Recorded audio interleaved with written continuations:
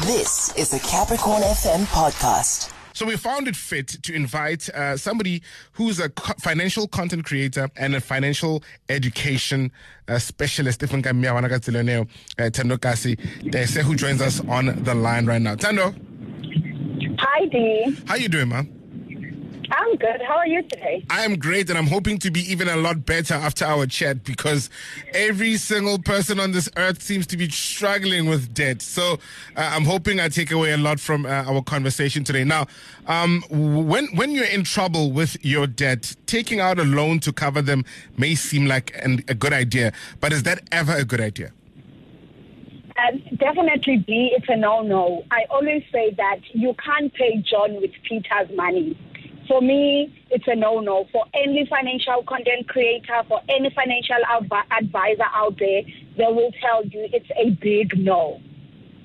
All right. Now, just to add on that, I've had a guy who once said that they'll take out a loan to pay off their car because the repayment on the loan was lower than the monthly installment for the car. Does this also fall under the list of bad debt credit decisions?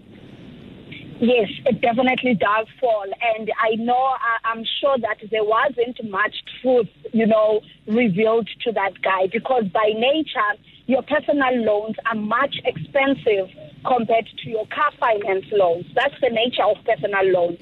So if you go for a personal loan, you'll find that they attract interest rates of, 20%, 21%. Obviously, depending on a lot of factors that they would put in, your credit score, your affordability, your payment terms and conditions. So by nature, your personal loans are much more expensive than your car finance. So what then happens now? Let's say my credit score is at an all-time low because I've been missing out on some payments, but I still can't cover my monthly expenses. Where do I run to? Okay, so first things first, I always say that when you feel under pressure and you can't keep up with your payments, pick up the phone, speak to the credit provider. Do not run away from them. Do not wait for them to call you because it's you that is owing them, unfortunately. So pick up that phone, make payment arrangements because once you don't do that, they're going to list you as a slow payer or a non-payer, a defaulter. It's end up messing your credit score. So for me, that's the first tip. Pick up that phone and call them. And definitely things are not going to be as nasty as they can turn out to be while you are trying to fix out your issues.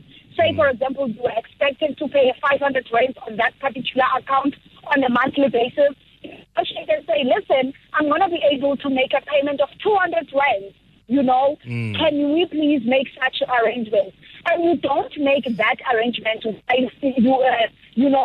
you go into areas. You need to tackle those things before you get into areas with that account and address those issues, phone the credit provider and make the necessary arrangements.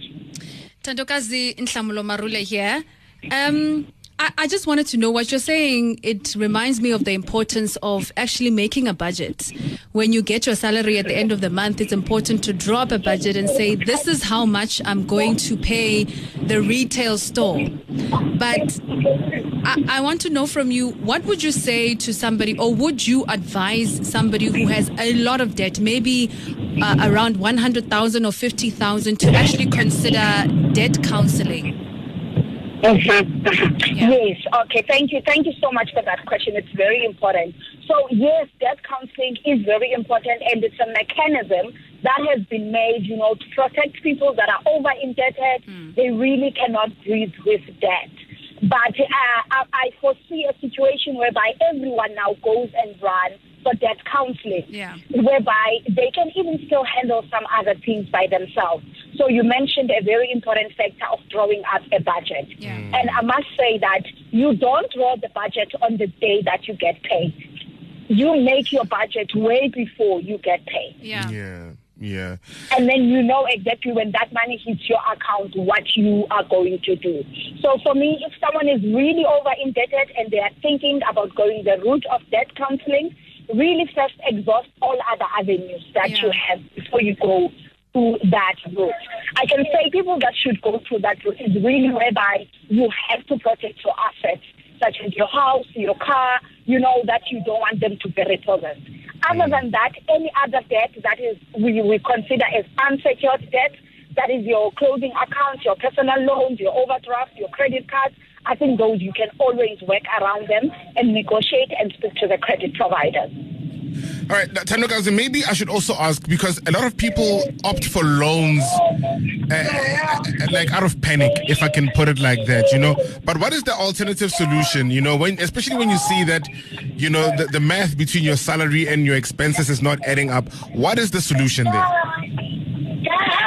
The solution there is simply going back to the basics, because we miss it.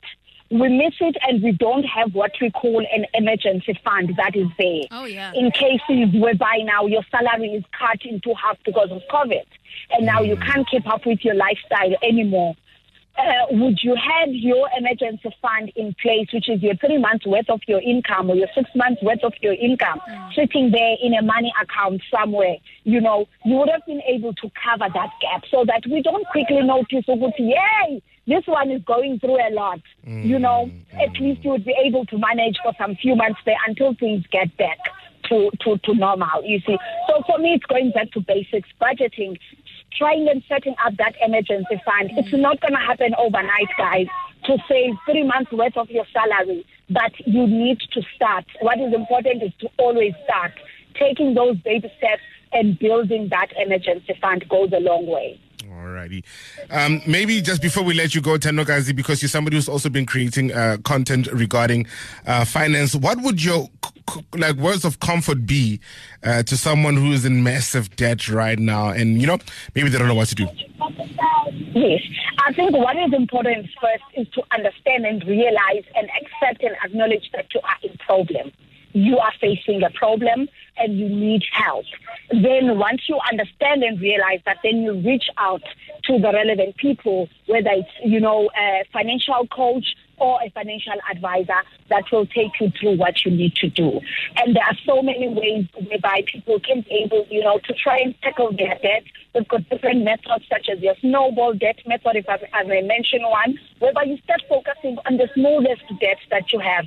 Because sometimes you see that it's store A, you're owing them a 1.5, store B, you're owing them a 2,000 rand. And if you can find ways to quickly wrap and close those store A and store B, then you get a breather, and then that money goes to something else, and you quickly pay store C or debt C.